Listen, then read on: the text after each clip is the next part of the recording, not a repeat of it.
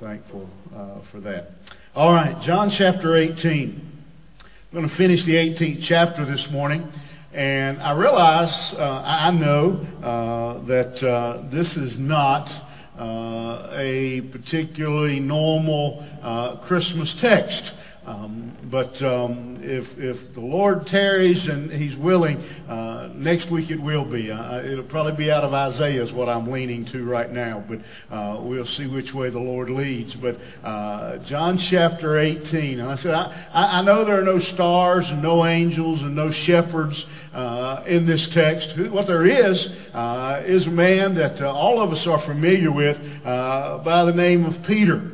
And we're going to read this morning and look at the denial of Peter.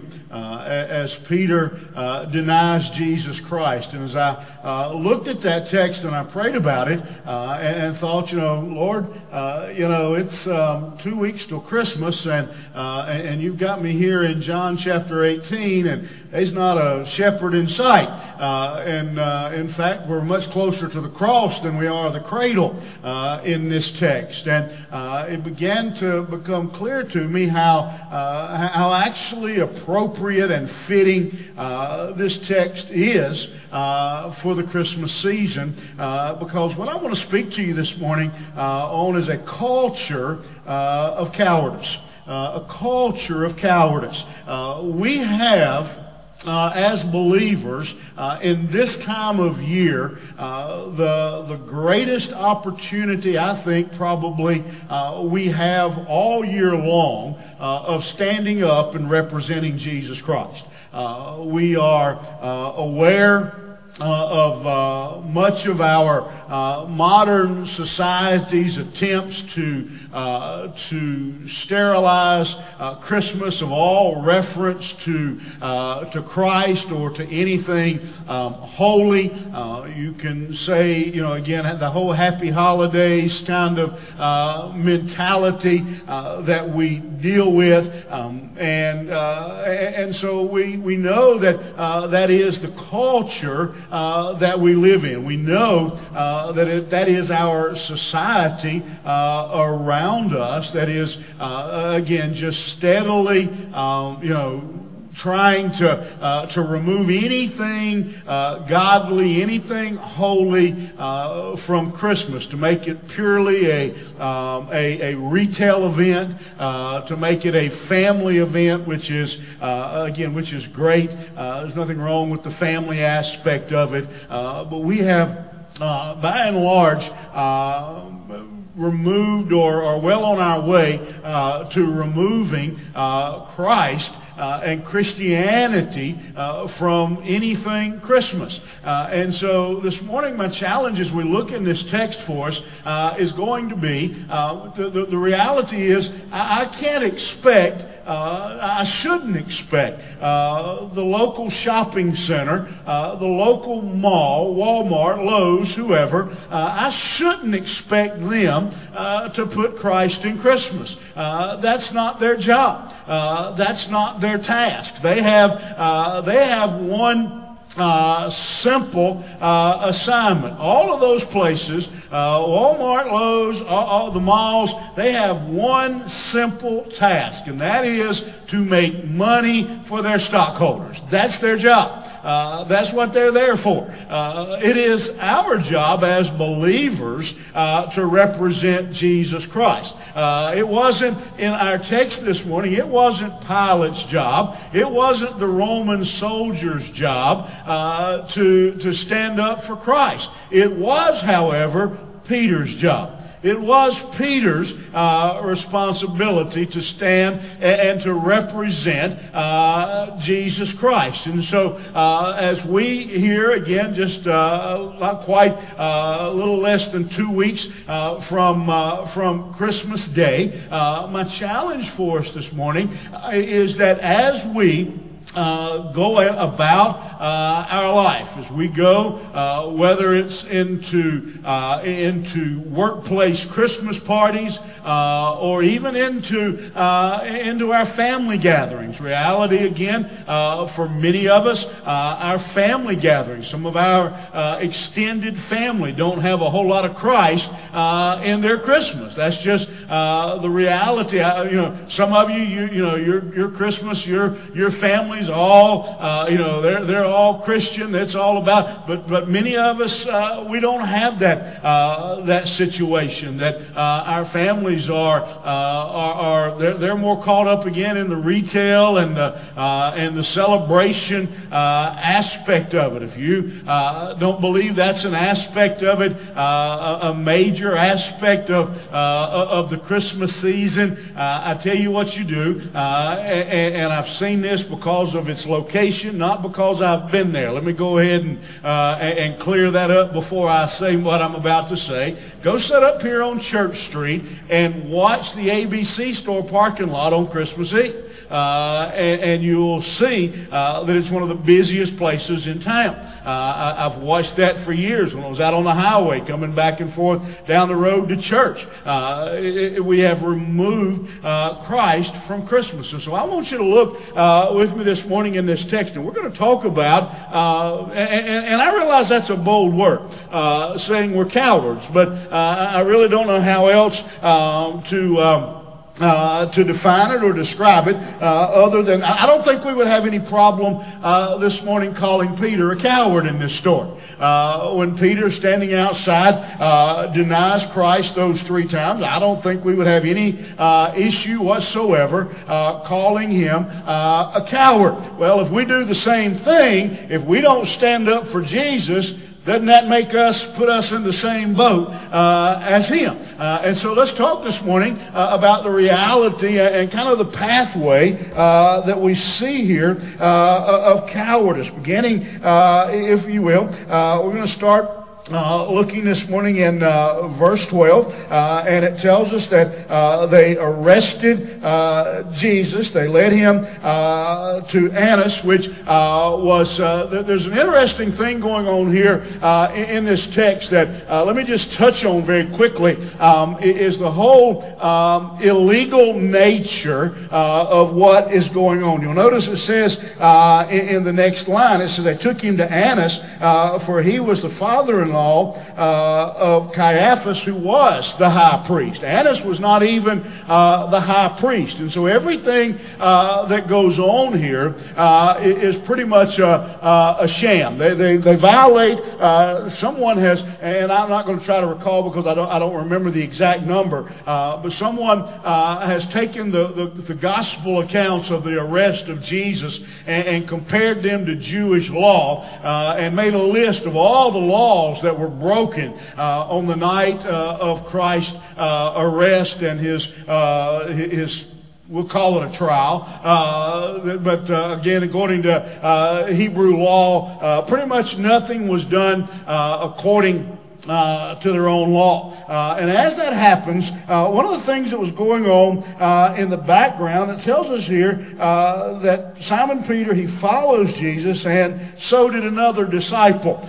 Most likely, that other disciple that is mentioned there was most likely John himself. If you read this text, it sounds like an eyewitness account. It doesn't read like, somebody told me. It reads as if somebody is actually recounting what they saw. And that would make the whole story make sense, because John's father, most likely being a fisherman, provided fish to the palace. And so John would have been known to the workers there in the palace, and they would have let John in, because it tells us that since that disciple was known, that most likely it was John, and he was known because of making deliveries there. And so he goes in with Jesus, it says. But Peter stands outside. And you know how this story is going to take place. There are different people who come up to Peter, and they say to him, "Hey, aren't you one of his disciples?" Aren't you one of his followers? And on 3 different occasions, Peter denies knowing Jesus. And there's 4 things that I want you to take with me and take from this particular text. One of them is that his cowardice, it was unnecessary. His cowardice, his actions here are absolutely unnecessary. There was no reason for Peter to deny Jesus other than pure fear, and there's no real reason for him to actually be afraid. He denies even knowing Jesus. When you look at this line, it says that he stood there. He goes on, and he goes out and he speaks to the servant girl. And the servant girl goes to Peter and says to him, aren't you one of the disciples? And he says, I am not. Now let's think that through for a moment. The little girl looks at probably just a servant girl, probably a teenage girl, and she knows that John is a disciple. And she lets John in, and there's been no repercussion for John.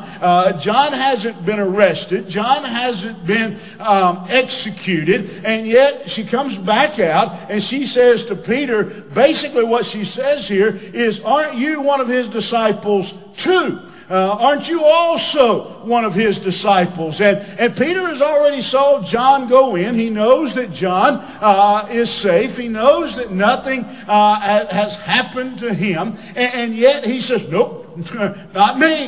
Nope. No, I'm not. I don't know him. And so the truth is, it was unnecessary at this point for Peter to deny Jesus Christ. That there was no reason. There was no threat.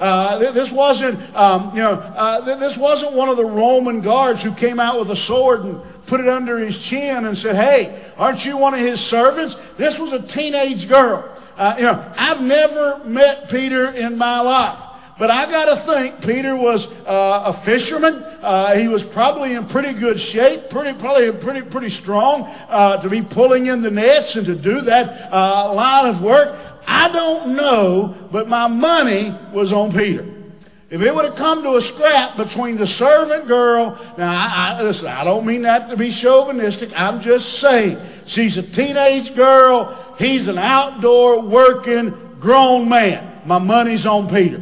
There's no reason for Peter to be denying Jesus Christ. There's no reason. There should have been no fear whatsoever in the heart of Peter in this situation as he stood there and he dealt with him again. John has already got in. There's absolutely no reason. This is an innocent question by a teenage girl who keeps the door. Aren't you one of his disciples? The reality is of that question, in all likelihood, I don't say all likelihood, there is the possibility that she asked that question not with negative intent, but with positive intent. Hey, aren't you one of his friends? Don't you want to go in and be with him?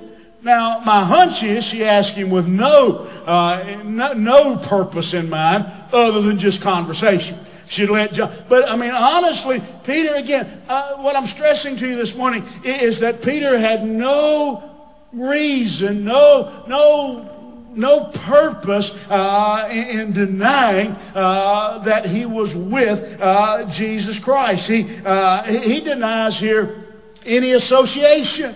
Let's try this. She says to him, hey, aren't you one of his disciples? I get asked this question a lot of times. Somebody will say to me, do you know so-and-so?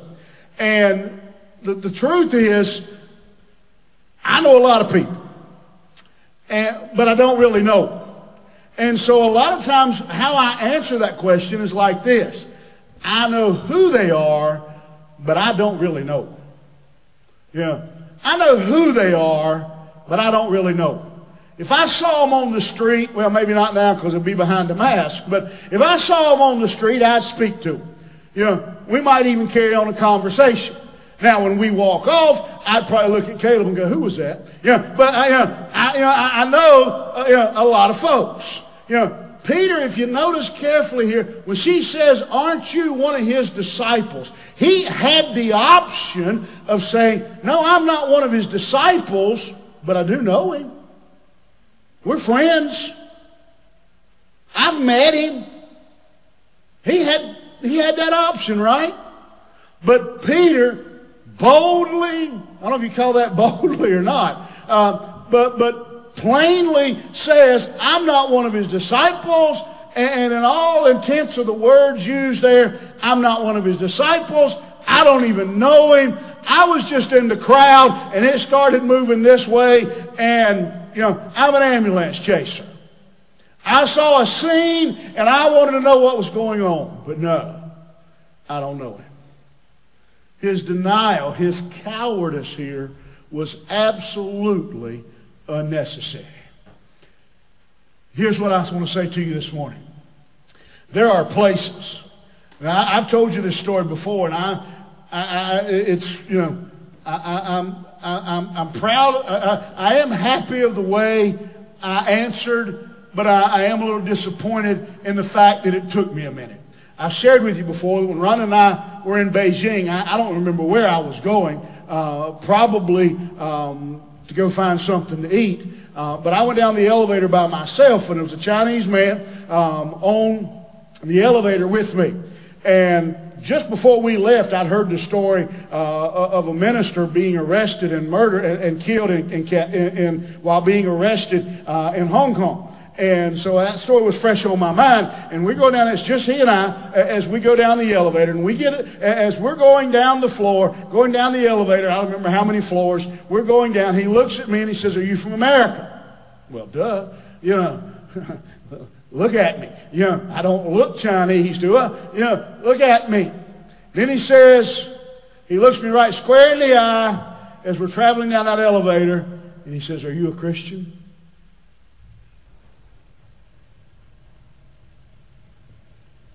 I'm in the capital, the largest communist, anti-God nation on the planet, by myself. And this man looks at me and says, "Are you a Christian?" You ever had one of those questions where just like a split second, about 33 answers run through your mind, and you're saying, "No, which one?" One of those, like a multiple choice test in school, and you're running through your answers real quick. It's kind of like when a lady looks at you and says, "Does this dress make me look fat?" You run through all kinds of answers real quick. You have to, and again, I am happy that when I looked at him and I said, "Yes, sir, I am." And, I am a little disappointed in myself that I did run through all those different answers. No hablo. I had all kinds of options that run through my mind. I had all kinds of thoughts that run through my head. And some of the sweetest words I've ever heard in all my life was that Chinese man on that elevator say, "Good to meet you, I am too." Whew. Give me a minute, buddy. Give me just a minute. Just a minute. Let me recover here. And he went on to tell me of all things he had been here and got saved up at the Cove at a Billy Graham event in America. And I'm not going to tell you. Listen, I'm being brutally honest with you. When he asked, "Are you a Christian?" I did. I had a rolling wheel of answers pop through my head that quick. And the only answer that satisfies, again, I'm glad I told him yes, but I am a little disappointed in myself for even considering the options. I hear people all the time talking about, you stand in the middle of Beijing and have a great big Chinese guy ask you if you're a Christian. We'll see how many options you come up with. But where we live, there's not a person in this room who fear, who cowardice, who denying Jesus Christ should be a legitimate option. There is no reason. Oh, I'm not saying it's popular. I'm not saying if you go to your Christmas family gathering and somebody says the food's ready and you stand up and say, hold on just one moment. I want to thank God. I want to pray and thank God for this food. I'm not saying your uncle isn't going to be mad at you. But I'm going to say he doesn't have any power over you. Cowardice, listen, there may be places in this world where you have to rethink through your answer and how you're going to stand up and represent Jesus Christ. But we don't live there. Not yet, anyway. It is unnecessary for us in any way, shape, or form to deny Jesus Christ. Oh, I know it's not popular. The majority of my family, I would say, is Christian. And I know my mama remembers this. It's been 20 or more than that. It's been probably close to 30 years ago. We were all gathered. My cousin Faye that's been coming. Y'all pray for her. She's having to work all the time. We were gathered at her parents' house. And we were all around the circle. They had a big living room. We were all in a big circle. And my great-grandma, like I said, bless her heart, barely able to get up. But I don't know if it was Thanksgiving or Christmas. I don't remember. But we were all gathered around in a big circle. And whatever we were about to do, she says, wait just a minute. And she gets up on her walker, and she had trouble getting around. And she got up, and she preached one of the best sermons I ever heard. She gave them an ear. Listen. There's no reason for you and I to be afraid to take a stand for Jesus Christ, because the Bible tells us greater is He that is in you than he that is in the world. The Bible tells us He didn't give us the spirit of fear.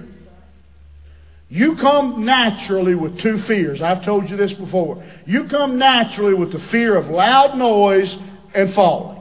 Other than that, you don't have fears. You put a baby in a pit full of rattlesnakes, the baby will slap the rattlesnake in the mouth.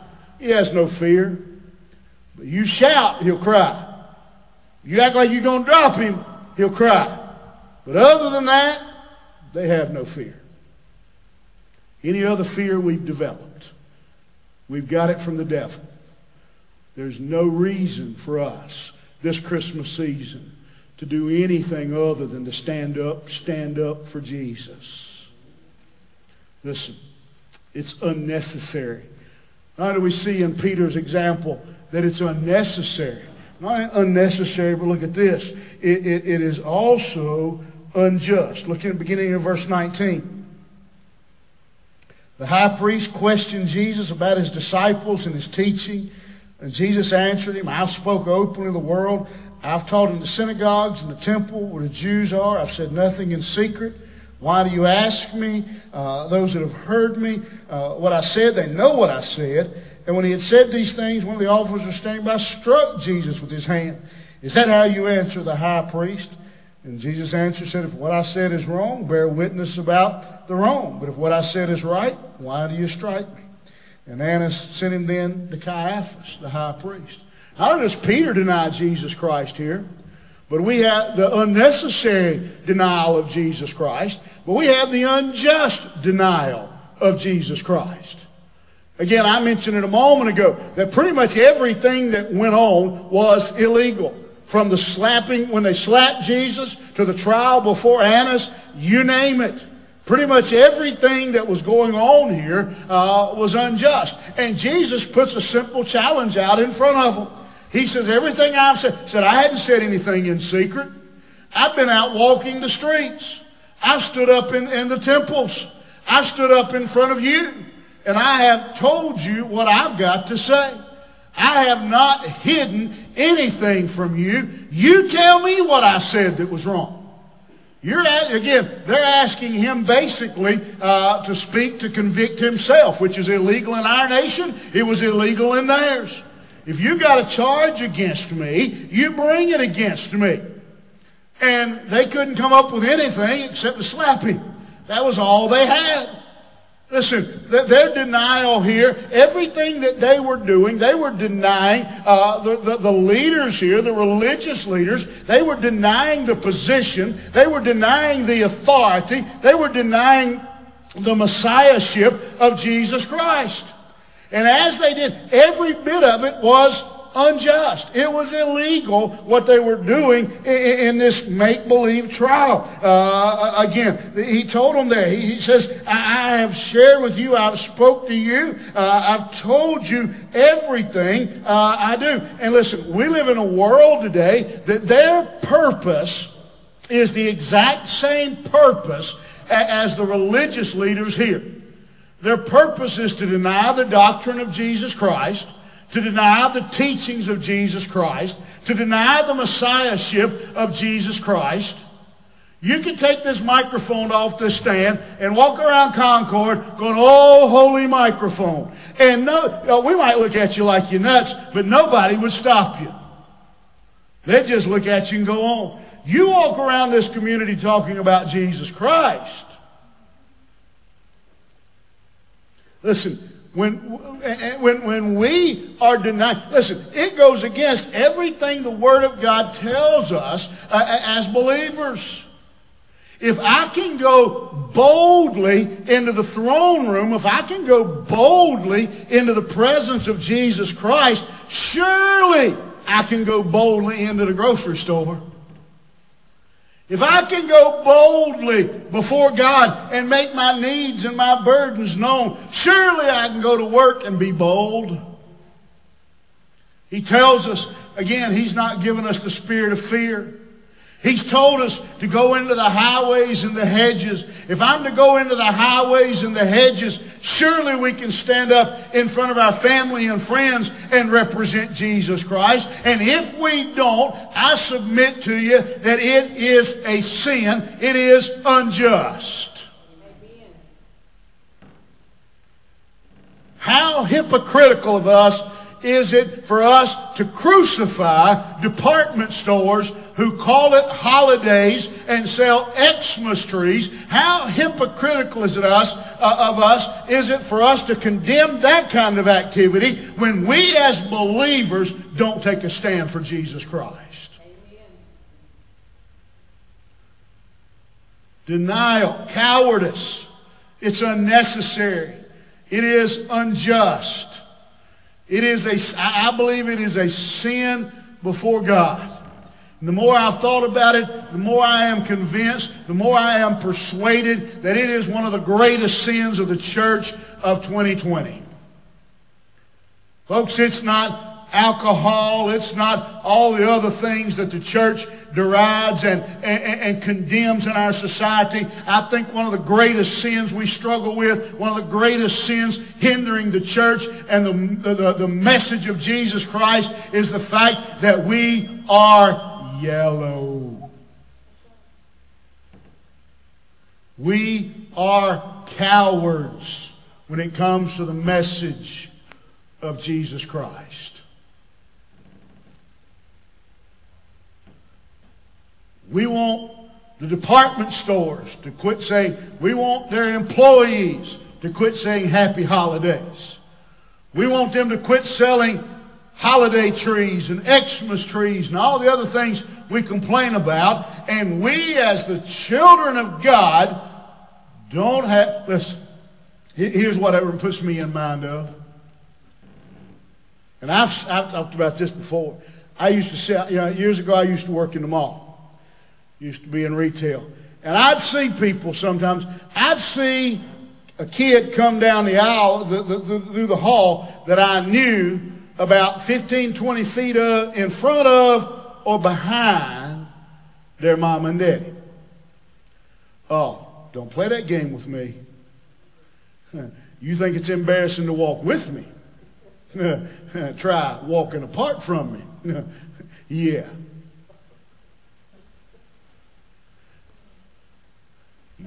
You think I won't be? You think I can be embarrassed? I'm done past caring anymore. The older I get, the less I care. Listen, you better get up here and walk with me. Don't you dare walk 15 feet behind me and then get to the store and say, "Can I have this?" I'm gonna go, "Who? Me?" You better ask whoever you was walking with.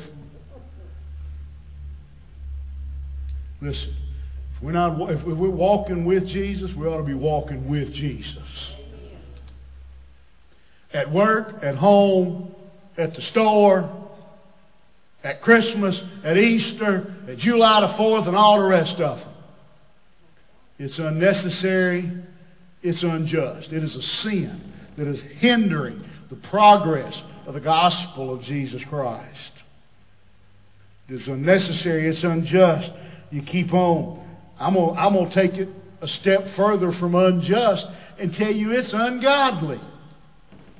Cowardice is ungodly. Well, think about it. Is God a coward?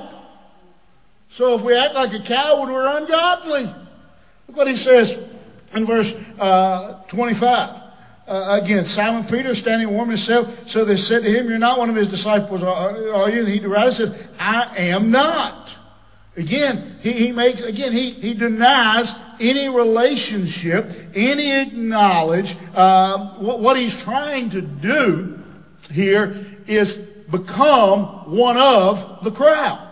No, I'm not with him. I'm with y'all. Yes, he said y'all. He was from the southern part of Israel. Yeah. No, I'm not with him. I'm with you. For those of you, I'm with you guys. How's that? Is that better? He was blending in with the crowd instead of representing God. That, my friends, is ungodly. It's not just unnecessary. It's not just unjust, but it is ungodly. When we don't walk and stand up for Jesus Christ, it is ungodly.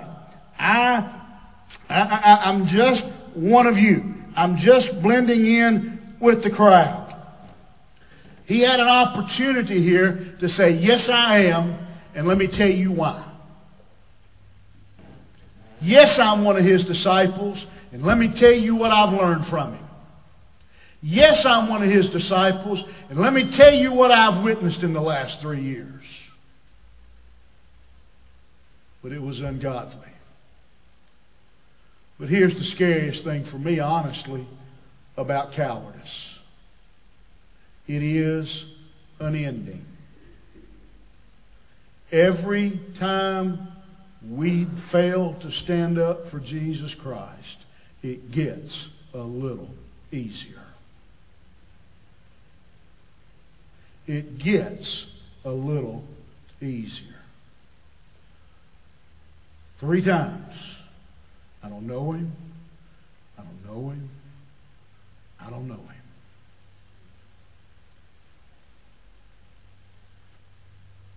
I don't know him. I don't know him. I don't know him. And if someone would have asked him a 4th time, we would probably be reading about his 4th denial. And if someone there by that campfire would have asked him a 5th time and a 6th time, we'd probably be reading about those.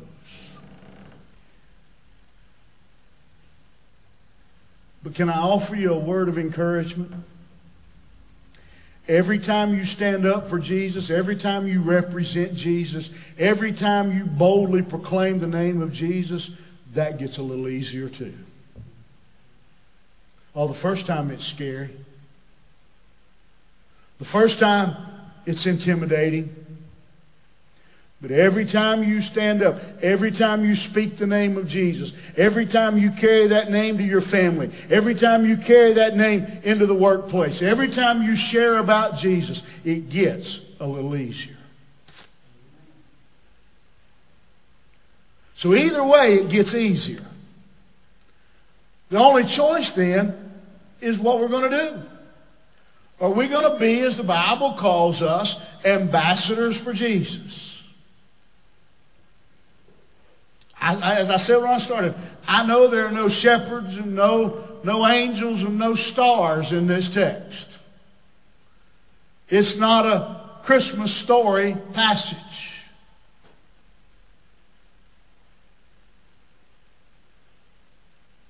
But cowardice is a Christmas story in too many lives.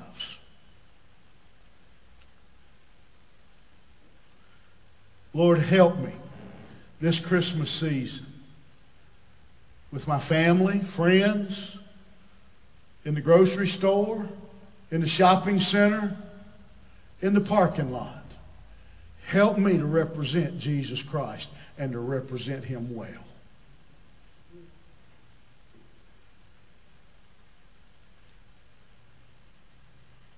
You'll notice every time again, Peter denied it. Got a little easier. Till the final, when he's denying Him, he's actually cursing denying Him. It just kept getting easier. It kept getting easier. Listen, I've shared with you some things in the past. Let me just give you some things here real quick that, and I've talked about these. Some of you may be, I think I wasn't planning on this, but it is something that to keep in mind. I've shared this with you before. Probably somewhere during the Christmas season, you're going to go out to eat. Maybe today. Can I challenge you when the waitress brings your food or the waiter brings your food to say, we're about to pray for our food. Is there anything we can pray with you about? And I'm going to tell you what you're going to find if you do that. Most servers are overwhelmed. Many of them, this is their second or third job, and they're trying to support their family. And they're working a really hard job for really ungrateful people, both their employer and their customers. You'll be surprised at the opportunities that opens up. Same thing at the stores.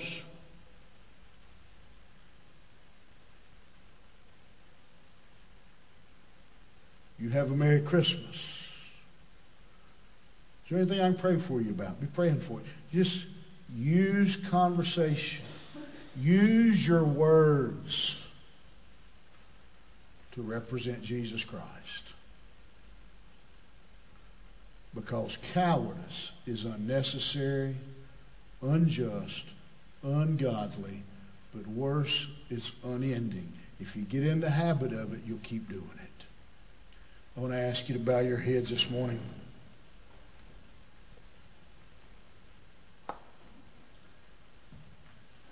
And I want to invite you today you can either come forward here and pray, kneel where you are, sit down. Lord, give me courage. Give me courage in particular with my family. That's the hardest place in the world.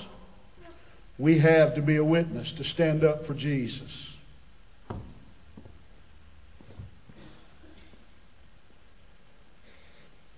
It's much easier to talk to a stranger than it is to our own family sometimes. Our co-workers. You're here today and you don't know Jesus. You say, how can I represent Him when I don't know Him? I want to invite you this morning, if you'll come. Let me show you from God's Word how this Christmas season you can receive the greatest gift. The gift of salvation. You can have Jesus living in you. You can have the promise of eternal life. You're listening online? Send us an email, a comment. We'll reach out to you. But don't leave here today without knowing Christ. You're here today and you say, I do know Him. Does anybody else know you know Him? That's the real challenge for us. As we stand together, Nancy's going to play. And as God moves your heart, will you come? Will you kneel? God, give me courage. As we stand together this morning.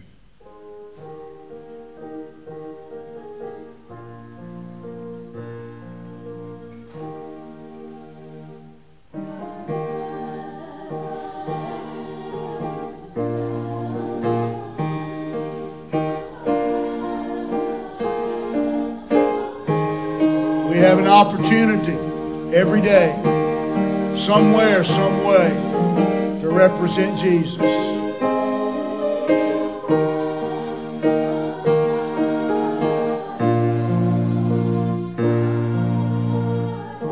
We read about the wise men and the shepherds. Now, when they met Jesus, it said they went home a different way. They left praising the Lord.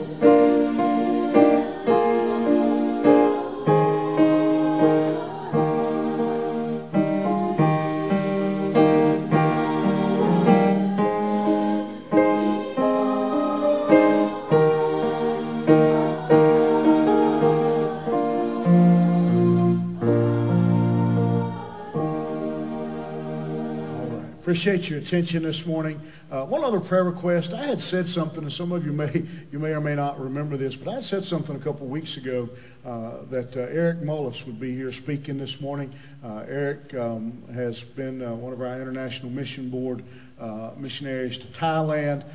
He was Sylvia Coleman's nephew. He'd been here when they were home on furlough probably 10 years ago.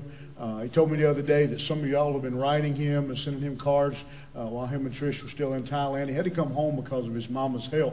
But he called me Thursday and had to cancel out coming this morning. They're on quarantine for something totally different. His wife has developed a bad case of shingles, and she has an autoimmune disease. And so they're concerned that these shingles could go to her organs.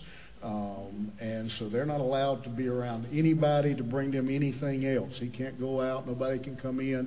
And so it's a pretty serious situation. So if you remember Trish Mullis in your prayers, and I said there as they go through this, he begged your apologies, your forgiveness as well. Again, he said again, many of you have wrote him and sent things to him while he was in Thailand, and he wanted to come personally and meet some of the people who've been writing him. And so he hopefully will be able to schedule him to come back after first of the year. But continue to remember his family as well. All right. One other thing right now. We are planning on having our Christmas Eve service. It obviously will be different than it's been in the past.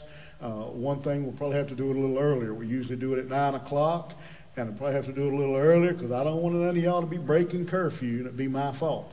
I hadn't broke curfew since I was about 16 years old. We'll,